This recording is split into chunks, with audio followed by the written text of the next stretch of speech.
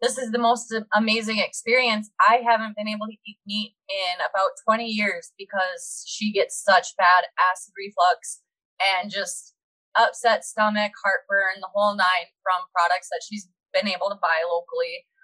So she just gave up on it. She stopped trying to eat anything that was of protein, of meat, like just altogether. And she called back and she said, this was amazing. I cooked it up and I didn't feel nauseous when I was cooking it from the smell. Like it smelled the way that it used to smell when I was a kid. And that made my heart so happy. Hello, and welcome to the Art of Living Well podcast. I'm Stephanie May Potter, and I'm here with my co-host, Marnie Dotches-Marmette. We created the Art of Living Well podcast to empower you to live your happiest, healthiest, and most authentic life. Each week, we will bring you inspiring and motivating conversations covering health and wellness topics, including fitness, mindset, food, travel, product reviews, and strategies from a variety of experts, including our own bank of knowledge. We are excited to educate, motivate, and inspire you to change the way you perceive health and discover your art of living well. Get ready to feel inspired.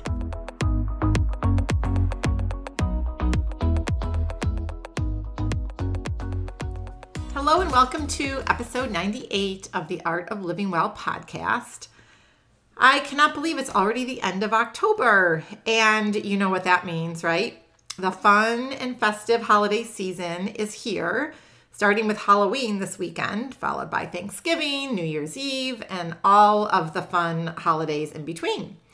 Marnie and I both love this time of year, and we're really excited to hopefully have social gatherings again and spend more time with family and friends than we were able to last year.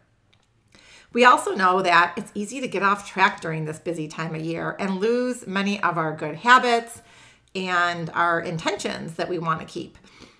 So wouldn't you love to join a supportive community with other like-minded women to help you stay on track and keep motivated to keep up with your good habits and also try some new tips and techniques? We really believe that motivation and a supportive community can help you keep true to yourself and your health goals, which is why we are so excited to kick off our 30-Day Thrive During the Holiday Season program. We created this amazing and supportive community last year and had such a wonderful group of women who really did thrive during what can be a challenging and often stressful time of year. This year's program will kick off on November 8th and run for 30 days. You can get more details on what the program entails by heading over to our show notes and clicking the link. But I just want to share what a couple of our clients said from last year's program.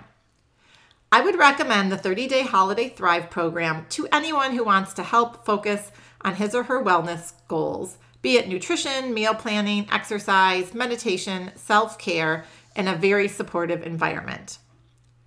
Another participant said, the support was very helpful. The group chat was so fun, and I really enjoyed seeing all the great things that the other participants were doing. It was so inspiring. I loved the recipes, and I looked forward to them each week. The weekly check-ins were also really helpful. I very much felt supported by Marnie and Stephanie. It was helpful to hear that they have the same struggles, and even though they may be further along on their path to wellness, the work of eating right, sleeping, moving is a daily goal for all of us. So we would love to have you join our supportive and amazing community over the holiday season, and reach out if you have any questions. Click the link in the show notes to sign up. And we look forward to creating this space for you guys to thrive during the holiday season. We also would love for you guys to head on over to Apple Podcasts. If you're enjoying this episode, please leave us a rating and review. It takes just 2 minutes and it really helps us reach more people so that others can benefit from our inspiring conversations and resources that we share each week. We are super excited to introduce today's guests. Karlie and Cody of 10 Creek Range by Stony Creek Farm, which is in Redwood Falls, Minnesota, not too far from the Twin Cities.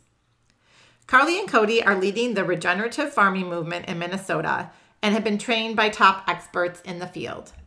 Stony Creek Farm has received numerous awards for conservation and regenerative farming methods, and they strive to continue to improve the health of their soil in their cropping operation and pastures.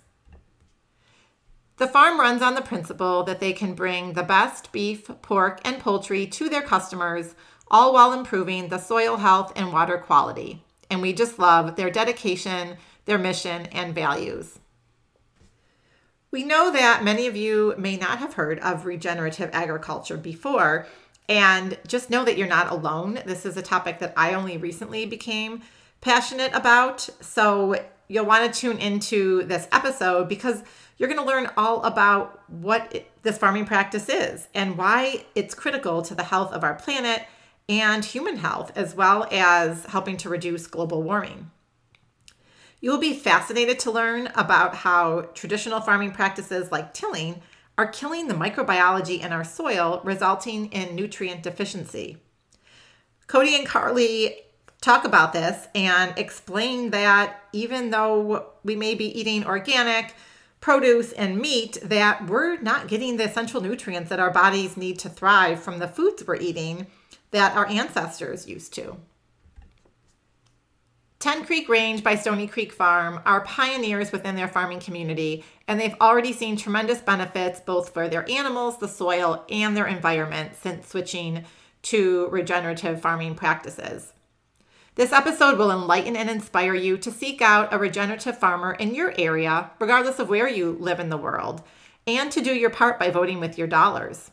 We have so much power in our hands as consumers that directly impact the current state of our global environment and the health and well-being of each and every one of us. Cody and Karlie give simple and effective analogies and tips and strategies that each of us can do to help leave our planet better for future generations. And they offer so much hope to a situation that can seem overwhelming and insurmountable. One startling statistic that I recently learned is that the United Nations estimates that we only have about 6 decades of topsoil left. This means only 60 harvests left due to desertification, which we talk about with Cody and Karlie today. But don't despair, this episode is really filled with a lot of hope and inspiration for each and every one of us. Cody and Karlie are real people who are working in genuine ways to reverse climate change, and their passion for regenerative farming and educating and inspiring others comes through loud and clear in today's conversation. So with that, let's dive right into this episode with Karlie and Cody from 10 Creek Range by Stony Creek Farms. But first, a quick word from our sponsor, Good Health Sauna. It's time to relax, rejuvenate, and renew. Everybody wants to feel better. Everybody wants to be healthy and happy. Good Health Saunas is proud to provide top-of-the-line infrared saunas that deliver the most impactful results for overall health and wellness. Infrared saunas produce penetrating heat to help you sweat and heal your body from the inside. Sweating on a regular basis can help you feel amazing. Numerous studies have been done to show the power of infrared sauna use to help you sweat. Health benefits of regular sauna use may include detoxification, immune system support, muscle repair, chronic pain relief, relaxation, deeper sleep, and so much more. There are a lot of reasons people buy Good Health Sauna. I just recently bought one at the Minnesota State Fair, and I am loving it so far. From the moment of purchase to the delivery and setup, Good Health Sauna staff have been amazing. They answered all my questions, and they did a fabulous job with the installation. I look forward to my new evening routine where I take a 30 to 40 minute sauna before I shower and go to bed. And I love how relaxed I feel, and more importantly, how I am adding to my overall health and happiness. And best of all, it's a great way to remove toxins from my body daily. Good Health Sauna provides commercial-grade infrared saunas for in-home and commercial use, backed up with the best warranty in the industry, lifetime guarantee, and unmatched customer service. They have 3 stores, one at the Mall of America in Minnesota and 2 in Wisconsin, Appleton and Waukesha. For more information and to purchase online, go check out your special offer at www.goodhealthsaunas.com/theartoflivingwell. Hi, Karlie and Cody. We are so excited to have you both as guests on our podcast today. Marnie and I have been wanting to have a local farmer on our show for a long time. And when I discovered you through Ben Lieber's podcast and then started buying your meat and your eggs this summer, I just knew we had to have you guys on our show. And thank you so much for carving out time, which I'm sure is your busiest time of year as we approach the end of August. And we're just excited for this conversation today. So welcome. Yes. Thank you guys for having us. We appreciate just getting to have a conversation with you guys. Yeah. So everyone has a story, and we would love for you guys to share your journey of how you both became farmers and specifically how you got into regenerative farming. I'll let you start and then I'll jump in. So I grew up on a family farm. I'm the fifth generation. We're raising the sixth on the farm here now. And it's been a lifetime dream of mine to be a farmer and continue doing what my dad and grandpa grew up doing. So I was pretty much dead set on being a farmer, and I met Cody, and pretty much everything after that has been just a learning curve and trying to get everything shifted in a direction that's going to be profitable and regenerative for us and our little ecosystem here. Yeah, and for me, it was a little bit different. I grew up just in small town Redwood Falls, and I was an auto mechanic for the better half of a decade. And then I met Karlie, and I started getting dragged out to the farm. And I kind of just got thrown into a piece of equipment and started farming with them and learning. But the last 4 years have been a real big eye opener for me as someone that does not come from a farming background at all. And we always tell people, like, one of my biggest moments was when I was buying food from in town, just regular beef from the store. And Karlie was pretty repulsed by what I was getting from the store. So she started bringing out the beef that her family raises, and it was such an obvious difference in the food. So that for me was obviously there's something different that can be done, and that really triggered, what they're actually doing out at their farm. I want to be a part of that. I want to learn it. I want to be able to pass that information on to other people, and that's how we kind of jumped into 10 Creek Range to be able to bring this stuff, like you said, coming to summer and buying our beef and our eggs and being able to get those healthy products out to people has been great this last few years. And that in and of itself, him buying hamburger from the store and bringing that home, that was an eye-opening experience for me as well, because I grew up on the farm. We went to the freezer and brought out good beef all the time. I never realized what a luxury that was in and of itself. Like, entirely blind to that until I left the farm and moved to town with him. And that kind of spurred my initial desire to bring this to everyone. Like, I want everyone in every community to have the opportunity to buy from someone that they can call on the cell phone. They know the transparency of the operation. There's no middleman and there's no question. Exactly. I love your story. And I think that example of you, bringing that beef from the supermarket to her home, and just, I think that's super eye-opening. And many people only know the beef from the supermarket. So I think that's one of the reasons why we're so excited to dive into this episode and explain what you guys are doing that's different. But before we dive into that and hear about all of what you're doing, can you define a couple of terms for our audience? Like, what does regenerative farming mean? And how is that different from conventional farming, sustainable farming, organic farming? Can you explain that for us? So conventional farming is pretty much a very inclusive term for tillage, using, the things that we can usually get pretty easily from the co-ops and from the companies that we have access to.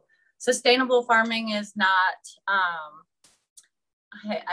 don't know how to best describe that. It's hard to describe what sustainable farming is because it's not organic. They are implementing some similar practices that we do implement.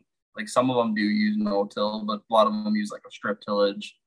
They don't get rid of chemicals completely, and they're more focused on what sustainability means, and that's staying where we're at. They're not focused on regenerating soil and helping with water quality. I mean, they are, I guess, focused on those as far as water quality. That's something that they do focus on.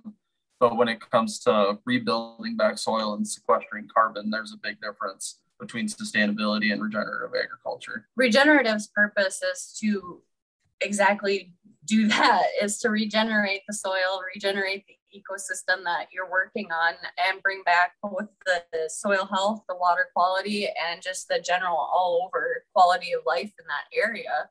And that impacts both the human health down to just the microbiome in the soil and the microbiome in our bellies. That affects our overall health, which is so important. So the regenerative take, and a lot of it comes down to how educated you are on what those terms mean. Because to us, those mean very different things, but to somebody just who has no knowledge of those terms, a lot of them look very similar. And when you see something that says sustainable in the store, that looks great. Or when you see something that just says all natural, it looks great.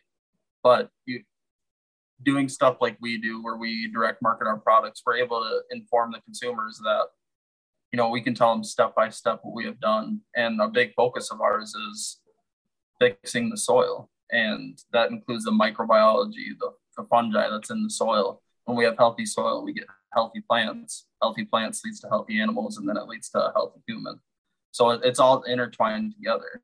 Yep. So that's such a great intro. So let's dive into the soil a bit, because that's what a lot of this has to do with. And so can you explain, because, a few months ago, or maybe 9 months ago, I didn't really fully understand what tilling was. So can you share for our listeners what that is and how that process is impacting the soil versus what you guys are doing? So tillage has been broadly used as weed control and breaking up compaction in the soil to promote good growth in the seeds that you're planting. In doing so, you're actually destroying that entire ecosystem underneath the soil.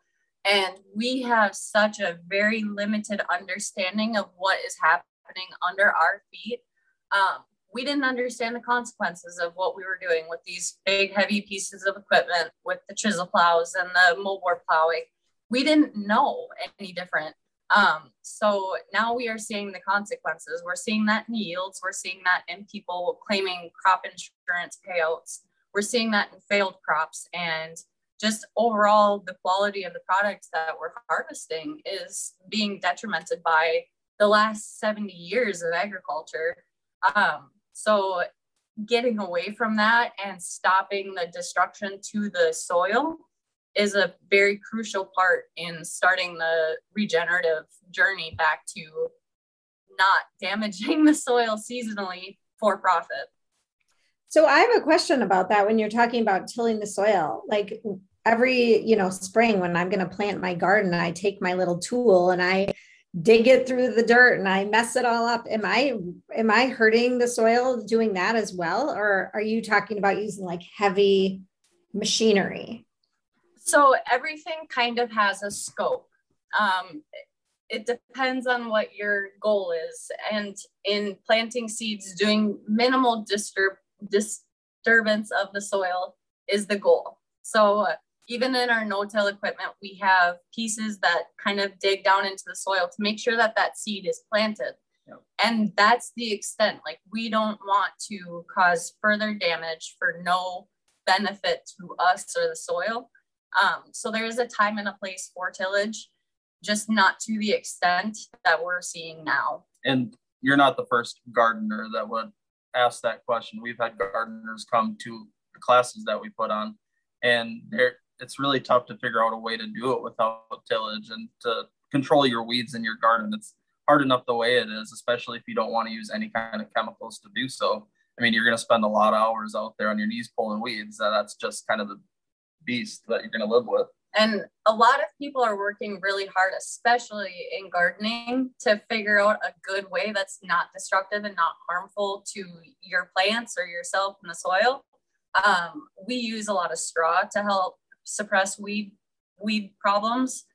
And this year, unfortunately, because it was so dry and because of soil compaction, the weeds got away from us. Yep. And sometimes we have to just take what we get from Mother Nature, and it is what it is. But there are a lot of preventative steps that you can take that aren't damaging, such as covering it with using cover crops like clovers and stuff like that in smaller areas.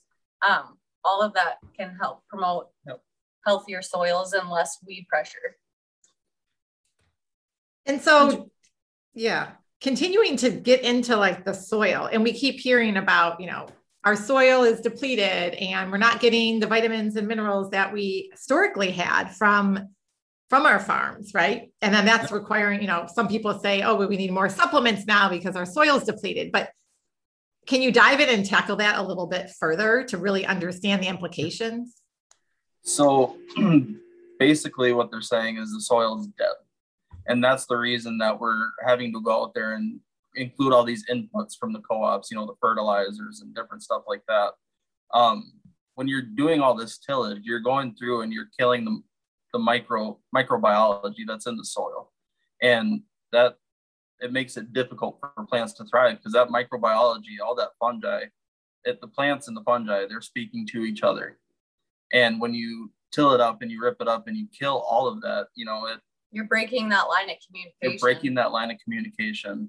And if you go back 50 years, and you, like you said, it's taking all the nutrients out of the food that we eat, but you're seeing like an apple now is 50% less nutrient dense than it was.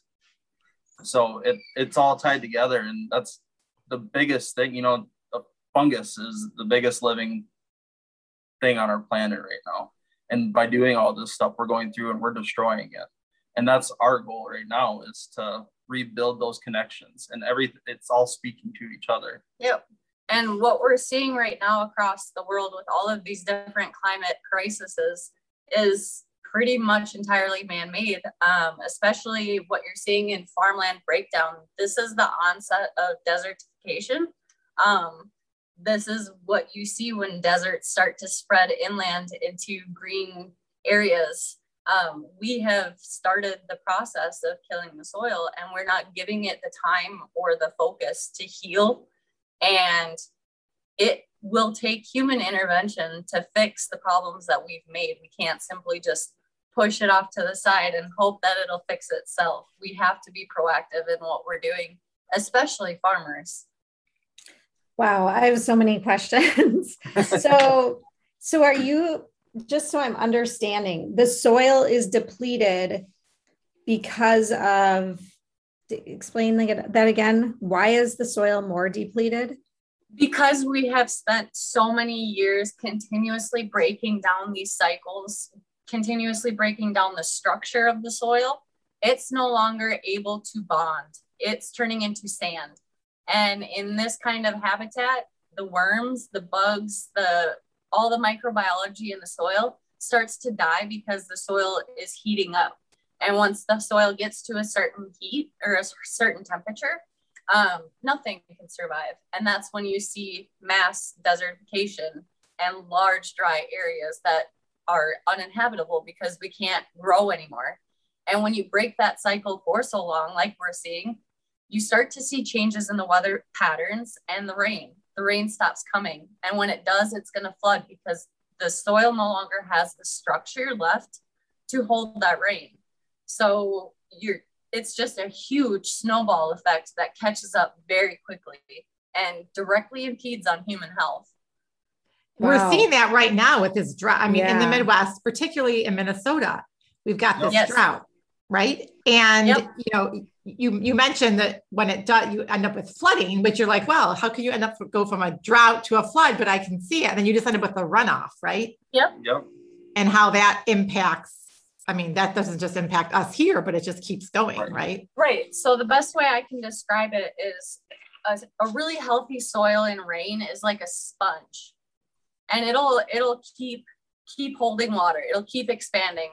When we continue to harm the soil like we're doing, it's like flattening that sponge, and nothing's going to go in it. It's simply going to run off of it, and it's going to run faster and faster as it gets farther and farther downhill. And that means everybody that's downriver from us We're on the Mississippi watershed. They suffer the consequences of our actions upriver. We're seeing that happen with the mass amount of water that they've taken from the headlands of the Mississippi here.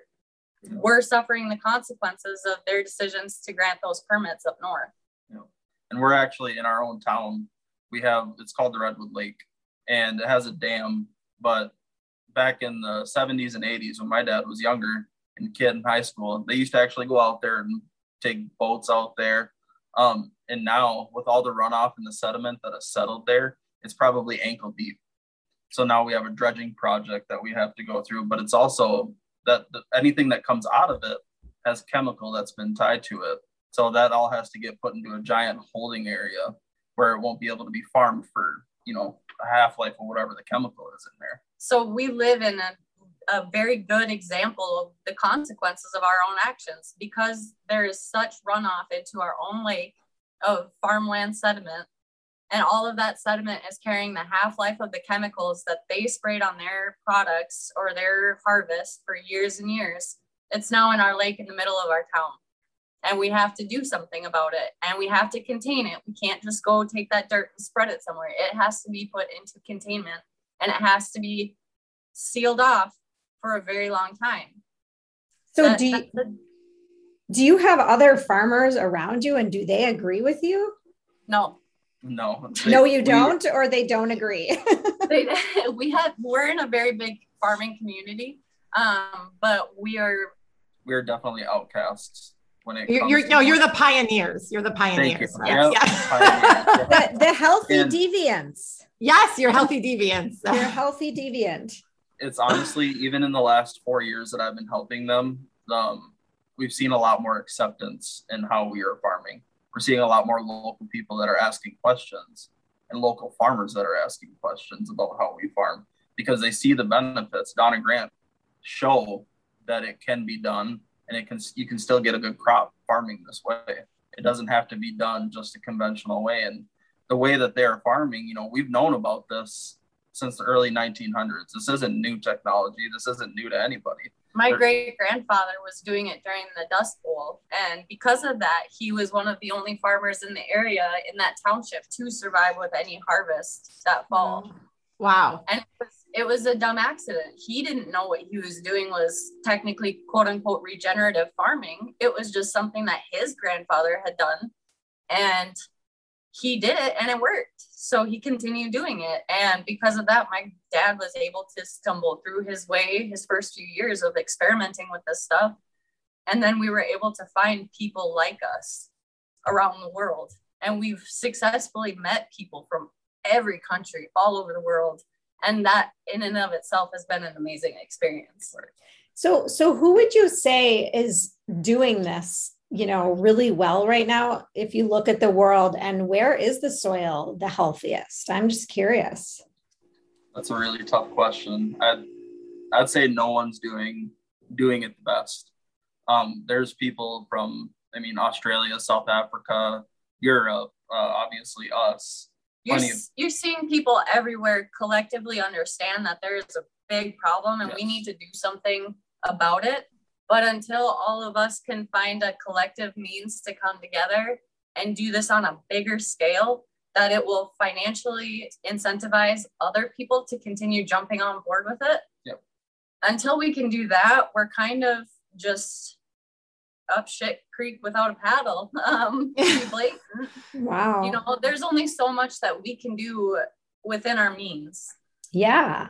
Yeah, it seems like it's still a bit of a grassroots effort, a little bit. Yeah, and entirely. And now with the recent reports coming out about the carbon emissions and stuff like that, you're getting more views. You're getting more people paying attention. And now is more important than ever to get people to push for this. This is what needs to be the transition in agriculture. This needs to be the direction we take to start working with nature instead of for money, for profit only. And if that's the only view that we can take, we're going to successfully ruin our own industry. And there are bigger companies that are taking steps to get their producers to start doing this type of stuff. And, other than that, it's the consumer that's going to drive this change. When people start asking questions about your practices, that's going to change how you want to farm. And we're seeing, a lot of the older generation, they're pretty hesitant when it comes to it, but a lot of people in our generation, millennials, they're very open, and they want to continue trying these practices. But it's a lot of times the older farms and the older generation that's kind of telling them no. So we see a lot of kids, a lot of people our age waiting for their turn to give it a shot. Oh, well, that's great. I mean, that's hope. That's hope for everyone. Exactly.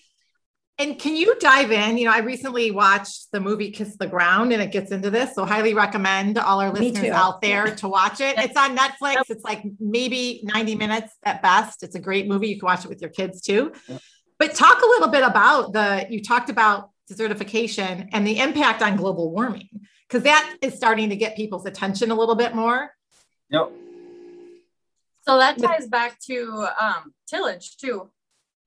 When we till the soil and leave it for the season, leave it for the winter or whatever, we're leaving that soil black. We're leaving it dark for the sun to heat up. And in doing so, that's damaging that ecosystem beneath the soil even more than just the tillage itself. So it's just adding insult to injury, if you will. And by stopping that tillage and by keeping a living root in the soil year round, that would start to keep the temperatures more sustainable, lower, and a better growing environment for plants. But tillage is a huge part of. And when you're tilling, you're releasing carbon emissions back from the soil back into the atmosphere. And I don't know if they touched on that in Kiss the Ground. I'm pretty sure they did, but yeah, the carbon pull down. It's a big deal when we do this, how much carbon we can sequester doing this. And it's evident if you can come out here and take a spade shovel and dig into the ground, you can see that the top 2 feet of our soil looks like chocolate cake. And that's what you want to see everywhere. You don't want to see grayish dirt. We don't call it dirt. We want it to be soil. But when that stuff's compact and it falls apart in your hand, it's dirt. And you want to see it. You want it to look like a really good chocolate cake that grandma made. Mm-hmm. That's what you're looking for, because that's going to hold the most moisture. And that shows us that it is sequestering carbon. And that's a major attraction, it seems like, for everybody else, is that the ability that farming this way could lead to so much carbon sequestration that we could eventually reverse it if we have enough acreage doing it. Yep. And to some of our listeners, this is, you're diving deep right now into, I think, some language that a lot of our listeners maybe aren't even used to hearing, including myself. And what I'm wondering is, on a very basic level, like, what can we do? Like, I want to help. I want to make this world a better place. What can people do? So what we need to do is hold people accountable, hold big businesses accountable. Where you spend your money is so important, and who you spend it with is so important. And I think the fact that is not highlighted today in business practice is completely intentional, so that the consumer simply doesn't understand how much power they have, because our entire market relies on where people are willing to spend their money. And if people refuse to buy from businesses that don't have good practices, that don't hold their own accountability to themselves on what they're doing and their pollution contribution, carbon contribution, that all plays into benefiting or directly impacting our global situation. It directly comes back down to profit. And if they're not seeing a different profit because of their practices directly, they're not going to change anything. And we've helped other producers get started in selling, direct marketing their products. They've came to us and we've worked with them to get it up and off the ground and help them understand what they need to do. And, it's not just about us and our farm and selling our products. We want producers local around here. There's no way we can possibly feed our entire state. And we know there's tons of producers out there that want to dive into this type of stuff. And it just comes down to that is, holding, like Karlie said, holding your producer accountable. You can ask them, how you raised your vegetables. You can ask them how you raised your pork or your beef. That it's all about the consumer pushing and asking questions. Yeah. I love that. It's voting with your dollar, right? It's becoming educated. And when you start asking questions, like going to your farmer's market and just talking to your local farmers about the practices that they have, and that will create a ripple effect and create demand. Yeah. So, that's something that Marty and I have talked about in other podcasts. Don't resort to buying only what's in the grocery store because that's what and done. Because then you're just, you're keeping the old ways going, right? You're not going to have that ripple effect that we all need to make change and look at things a little bit different and really focus on like not only your health, like, we didn't dive into this a lot just yet, but just the soil has a direct impact on what you're growing, which has a direct impact on what the animals are eating and a direct impact on ultimately what we as humans are consuming and the nutrients. In addition to the environment, and we know we have this, global warming crisis. So just, reminding everyone that they can have a direct impact, like Marnie said, like taking this very big, challenging issue that we have and dissecting it so that each of us as individuals can do one small thing. Yes. And I 100% agree with the reduce, reuse, recycle campaign. And I have a little slightly different viewpoint on the direction of the world because I am Gen Z and it's not been a great outlook on future for my generation. So I see a lot of people that have the anxiety of individualism conquering climate change and how scary it can be. This regenerative agriculture, this is hope. This is a glimmer of hope. This is something that we can do to start being retroactive of what we've done and trying to fix some of the problems, and just actively taking part in doing stuff in your communities that benefits the people around you and the ecology around you and all of that stuff. That's so important. Just going back to your home and working within your community and focusing on that. The world's not terrible. It's not up in flames yet. We've still got time. Just don't lose hope yet. And I love that message. And I think that this topic was not even on my radar, in all honesty, until Stephanie brought it to me. And I think that's probably the case for a lot of people. So I'm really glad we're doing this. I hope you guys keep doing stuff like this because the message needs to get out there, right? Because I think people aren't even aware. And that's half the reason we go to farmers markets is I like to be able to chat with consumers that have no idea. And, I offer it to people that come out and they buy from me. Like if you guys buy and you want to come out and visit our farm and actually see our practices, we will show you firsthand exactly what we're doing. And that's a transparency that you will not see from most producers, even the ones trying to claim similar practices to what we are. And that's, we go to Walmart and you see, all natural, no antibiotics, no growth hormones or anything like that. Or you see other bigger producers trying to sell products direct to the consumer like we are. But if you ask them about their practices or you want to come out and visit where you're buying the food from, you're oftentimes going to get turned down. And a lot of the frustrating parts of our business is seeing how aggressively manipulative the labeling is at the store, because there's nobody regulating a majority of those labels. So when you're reading antibiotic free, that's a marketing ploy because the USDA, they test they do testing throughout the process of those animals getting from that farm to the store.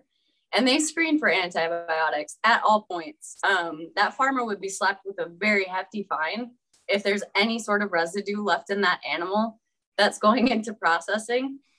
So the antibiotic-free claim, that might be true for, in our business, we use it as our animals don't get treated with antibiotics in their entire lifetime. We have a special feed program for 10 Creek animals. And if they get sick, if they get injured and need to be treated, they drop out of that feed program and they go back to the herd that's grazing in a separate pasture. So they don't stay in that program. But that's not to say that antibiotic free in the store means the same thing. That has been manipulated to convince people that there might be a chance that you're buying meat in the store with antibiotics in it. And that is 100% incorrect.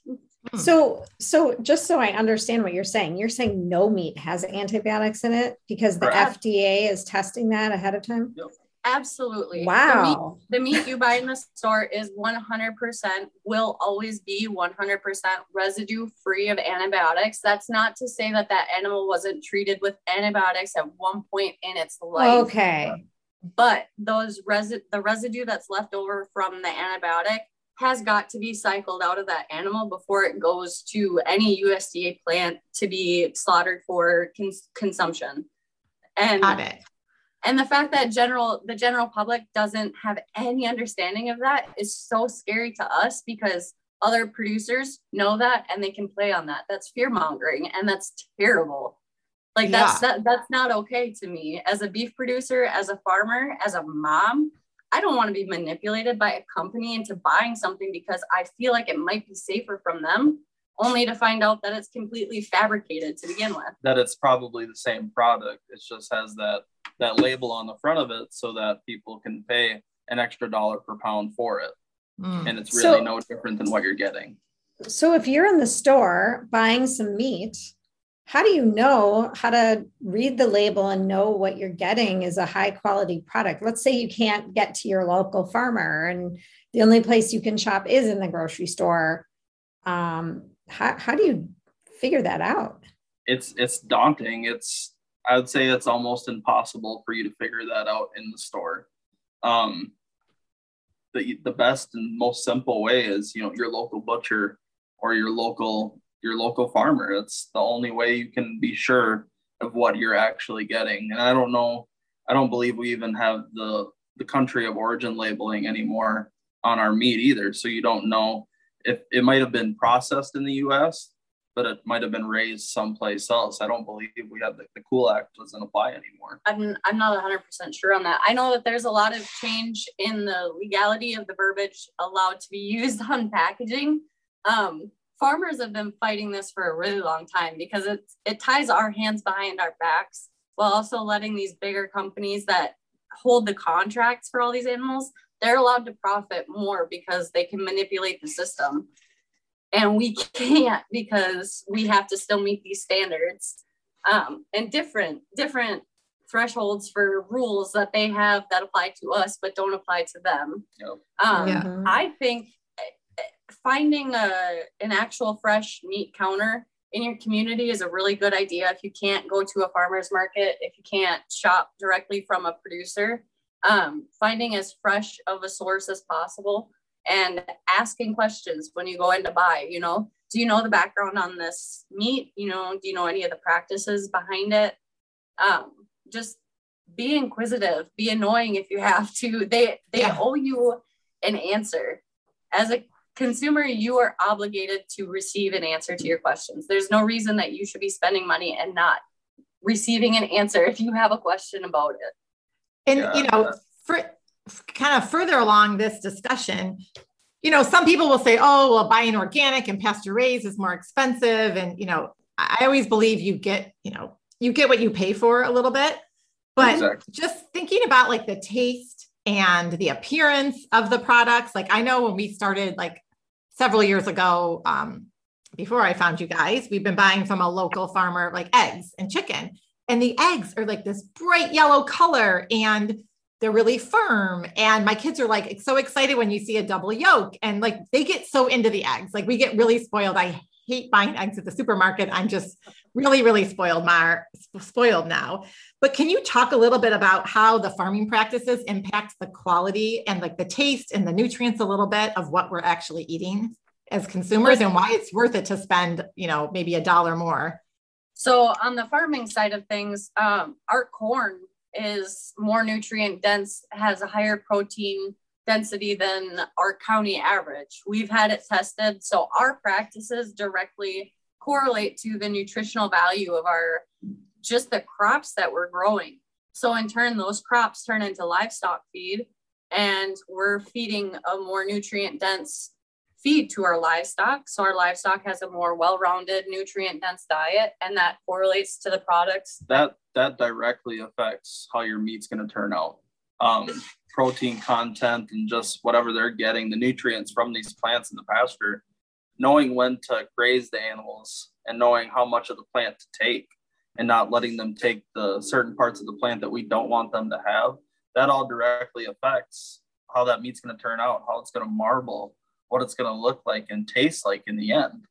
And we've worked really hard on our grass-fed beef, especially trying to get the flavor to be right. A lot of people stay away from grass-fed because they think it's too gamey, it's too tough.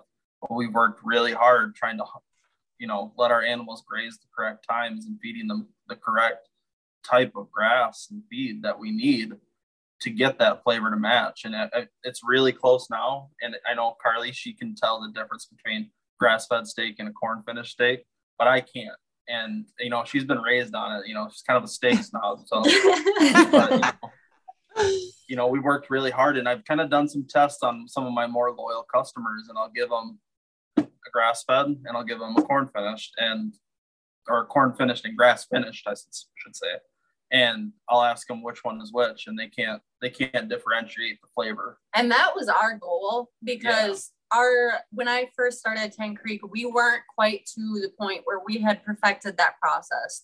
People like the corn finished cows because of the taste of the fat.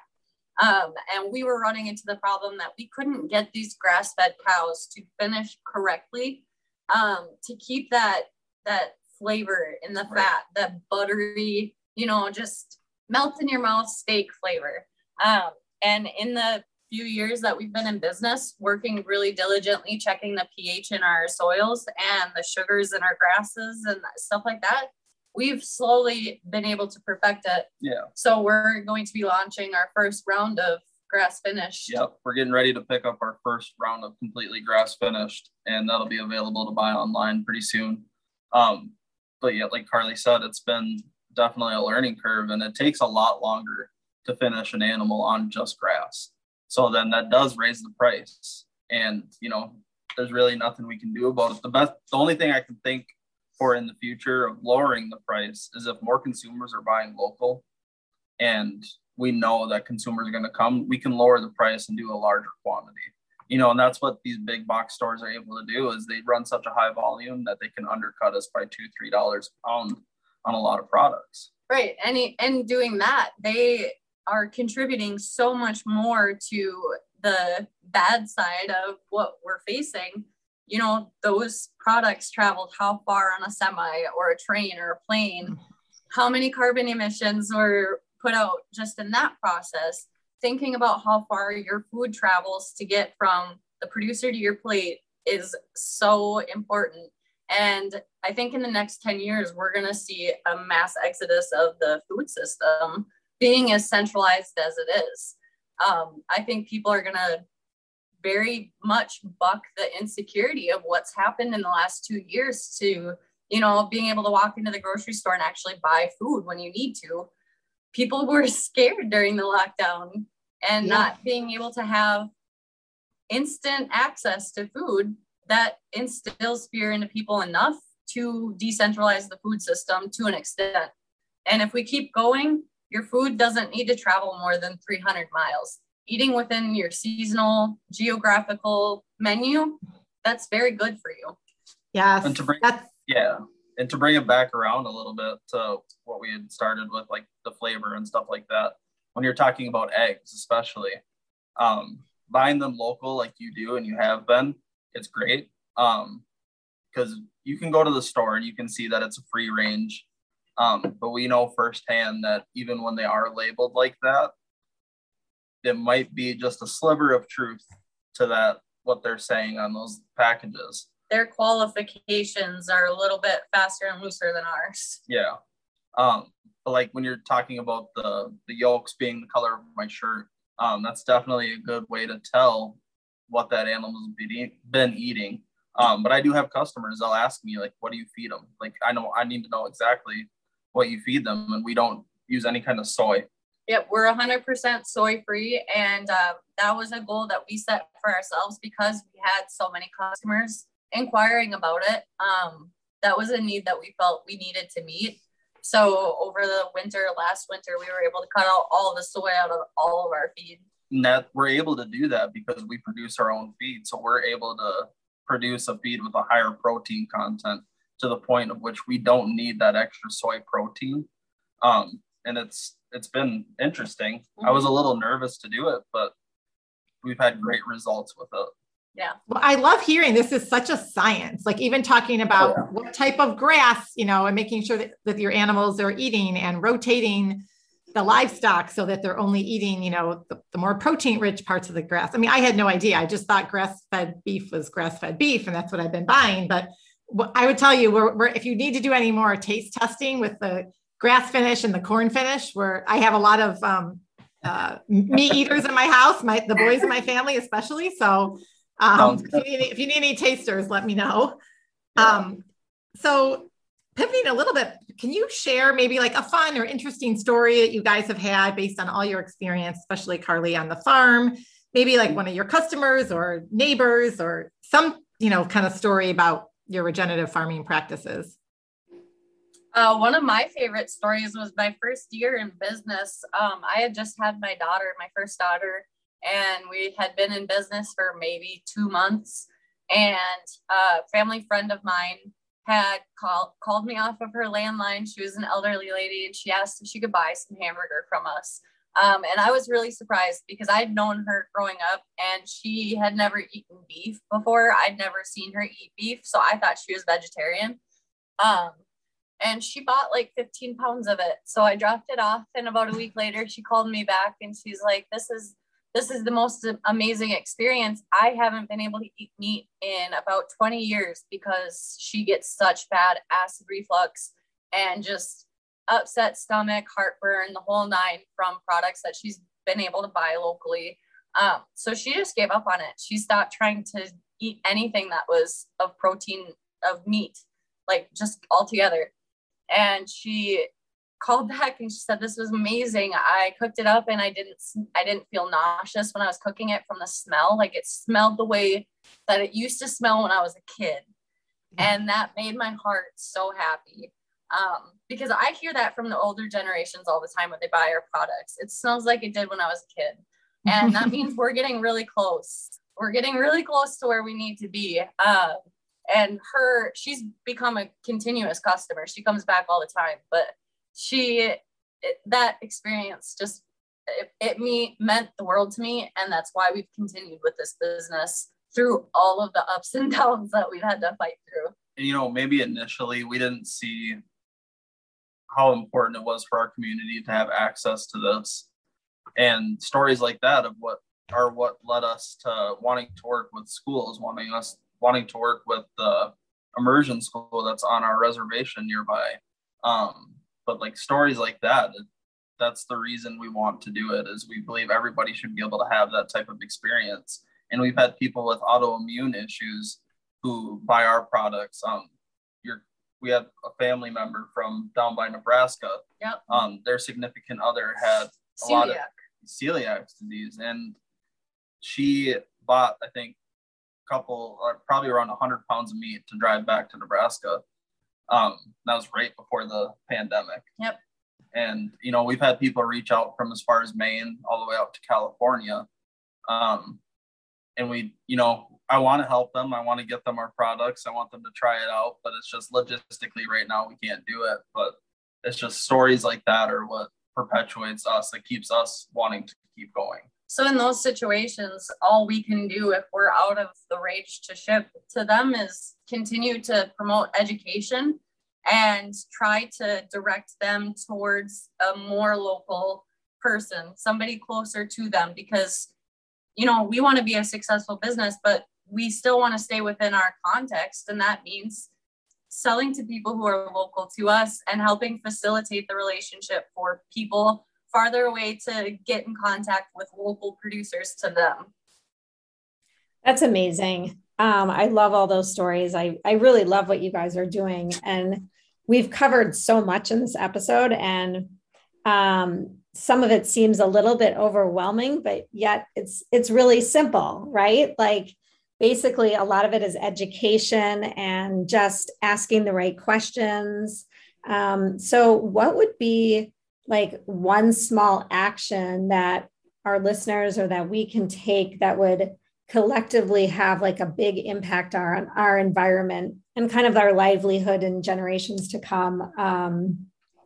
What advice do you have for people listening to this who may be just hearing these terms for the first time today and they, want to take action? Look into the little things. I know. So just for starters, if they've heard this and they want to learn more about it, there's a website they can go to. It's called Soil Health Academy. And there you'll find Regen 101. And that's going to kind of touch on a little bit of everything that we've talked about. And it does it in a way that it's not overwhelming. And when we're talking to other producers, it can be overwhelming when we're throwing all of this information at them. And that's an issue that they have had in the classes that they do. And they do very intense classes, and it's a lot of producers that show up, and they were having producers leave, and you could tell they were fried with all the information that they had. So they came out with Regen 101 on their website. And that's a great way for anybody to go and research this information. And they do have a lot of free videos. A lot of these guys like Gabe Brown, Ray Archuleta, Dr. Alan Williams, they have videos on YouTube that are great, stepping stools into regenerative agriculture. And Gabe Brown, he's probably one of the most influential people in regen ag. Yeah. He testified in front of Congress. He was in the documentary, Kiss the Ground. And then Ray Archuleta, Reverend Ray, he is so good at he's kind of like the Neil deGrasse Tyson of regen ag. He's very good at making it palatable for everybody. So the best thing is just kind of get off of TikTok and then get onto something else and look at. That's a shot at me because I like TikTok. I have used it's actually a great resource. There is a lot of regenerative farmers on there. There you go. Yeah, she's on there. So there's one that she sends them to me constantly.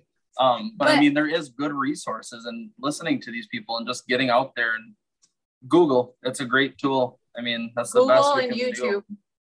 Yeah. Yep. Educating yourself is going to be the most important thing. And a smaller act is if you're a homeowner or if you're renting and you've got a lawn or a backyard, do a pollinator patch in your lawn. And then research what grass is currently growing in your yard. Is that a northern hemisphere grass? Is that native to Minnesota? Is there maybe something that could be more more natural for the area, less water intake, more carbon sequestration? Because you want to have things that are going to thrive in the environment they're intended to.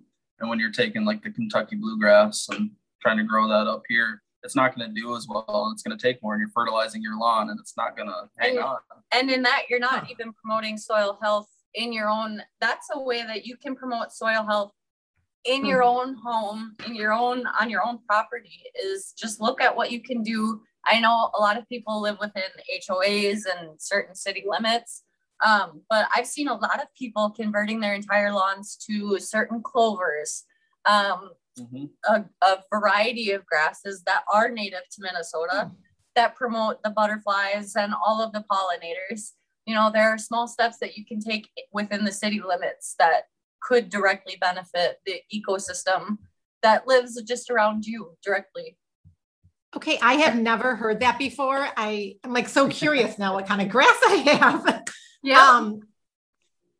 Oh gosh. That's just very eye-opening. Me too. If you think of how much rain falls out here and how much rain falls in the city, you guys having a lot more cement and a lot more buildings, there's going to be a significant amount of rain moving over the surface area than there will be out here because we've got more area that can sponge it up and collect it. So using and utilizing those small chunks of soil and trying to get those as healthy as possible, that can help hold some of that water in the ground instead of in the street, in the gutter, in the storm drain, all of those frequent flood zones within the cities. Yep. What is a pollinator patch? So that'd be like a mixture of seed that's going to bloom into different grasses and flowers that really promotes, a habitat for all your pollinators, your butterflies, honeybees, different moths, grasshoppers. Hummingbirds. I want one of those. So do I. How do I get one? I know. Pollinator patches are extremely important right now because pollinators are in danger because of how much chemical we have used. Overall, it's damaging to their ecosystem. So providing pollinator patches is what we call them. A lot of people call them prairie patches or, just grassy areas that have flowers. Clovers are really good habitats for butterflies. There's a ton of different options and a lot of resources online to help you find the plants that are good for your region, your area, what's available to you. And you can probably go on Amazon and order a bag of pollinator mix. And it'll be oh my gosh, plants that are specific for that purpose. So, we get them in 500-gallon totes, but you guys can there are options for people who aren't farmers and aren't gardeners. There are plenty of options to do small things for yourselves that can make a big impact in the end. Yeah. So I'm fascinated. And I have a kind of an unrelated question, but Marnie mentioned gardening earlier. And, some years you have like a bunch of tomatoes grow, and then other years we've had really bad soil. I'm sure we had really bad soil. So there's a lot of things that each of us can do individually. Like, I love having my tomatoes and my herbs and, small garden here. But there are some, just thinking back to like a few years when we just had nothing. And we would blame it sometimes on the bunnies, but I think it's really the health of the soil, right? Yeah. In my own backyard. So, and that's just a fun thing for a lot of parents out there. They can do with their kids and just how you're educating your kids about. They absolutely love being able to go down to the garden and pick cherry tomatoes and just eat them right there. Oh, yes. They're almost as bad as the rabbits are. Incorporating nature with your family is so important. And a lot of our customers have utilized that to get their kids back outside. Let's go to Karlie and Cody's farm to see the cows or drive by so we can see that stuff. Yep. That's a relationship that we love to foster with our customers, is getting them back to nature, getting them outside, getting them to come see our farm. Even that's the dream for us. That's fun for us. I'd love to come see the farm. I was just going to say, we need a road trip. I've never been to like a real working farm in my entire life. So we really like the idea of pushing more towards the ag tourism side, and like kind of having more exhibits and more learning stuff here at the farm. Hopefully that's a goal that's achievable soon. We are working on it. We're trying to kind of devise a plan that we could do in like a 5-year plan, where we can hopefully start bringing more and more people out. And we've had inquiries from churches that are, in the metro, deep into the city, where these kids have never seen, maybe not haven't even been out of the Twin Cities. And we want, the option to have them come out with a bus for a few hours and just learn a little bit about what we are doing, and then actually see where their food is coming from. Mm-hmm. That's awesome. So powerful. I mean, that in and of itself really helps to solve so many of our world's problems, just getting back to nature. And like you said, understanding where your food comes from and eating nutrient rich local food. And we could go on and on. That's for another topic for another day. Right. But keep us posted, because we want to come visit. Absolutely. Definitely. My kids would love to come. So where can people find you guys? And we'll link up all this in the show notes, but if you just want to share all the places, social media, your website, and then just how to purchase from you. So we have a website, www.10creekrange.com. On there, you can find our tags to our Instagram and our Facebook. Both you can find under 10 Creek Range. I have a personal TikTok where I show us kind of going throughout our days with the chickens and cows and stuff like that. And that's Karl's KARLS _1021. And then we post regular updates. We try to keep everything kind of informative and up to date on the Instagram and Facebook. Yep. And then the locations, like, we're in that Wooddale Park in Edina every 2 weeks. We get to Prior Lake every 2 weeks. And then we do ship, like you said earlier, throughout the state of Minnesota. So that's another great way to get in contact with us. And it's also, if, any of that stuff doesn't work, we can also, meet somewhere. We can do whatever you. Yeah, feel free to reach out to us. We are happy to work with our customers. Yep. We are happy to meet the needs of people. And we also do buying parties. So if you have a group of friends that want to get together, I'll make a special trip for you, and we can get together and you can go through all the freezers and see what looks good to you. Awesome. And I know, Karlie, you're working on some non-food items as well. Yes, I am currently working on a line of tallow candles, and they will actually be, tallow is rendered down cow fat from suet. And this is 100% from our own animals. So we are trying to get to a 100% no waste system. And this is one of my ways of trying to get there.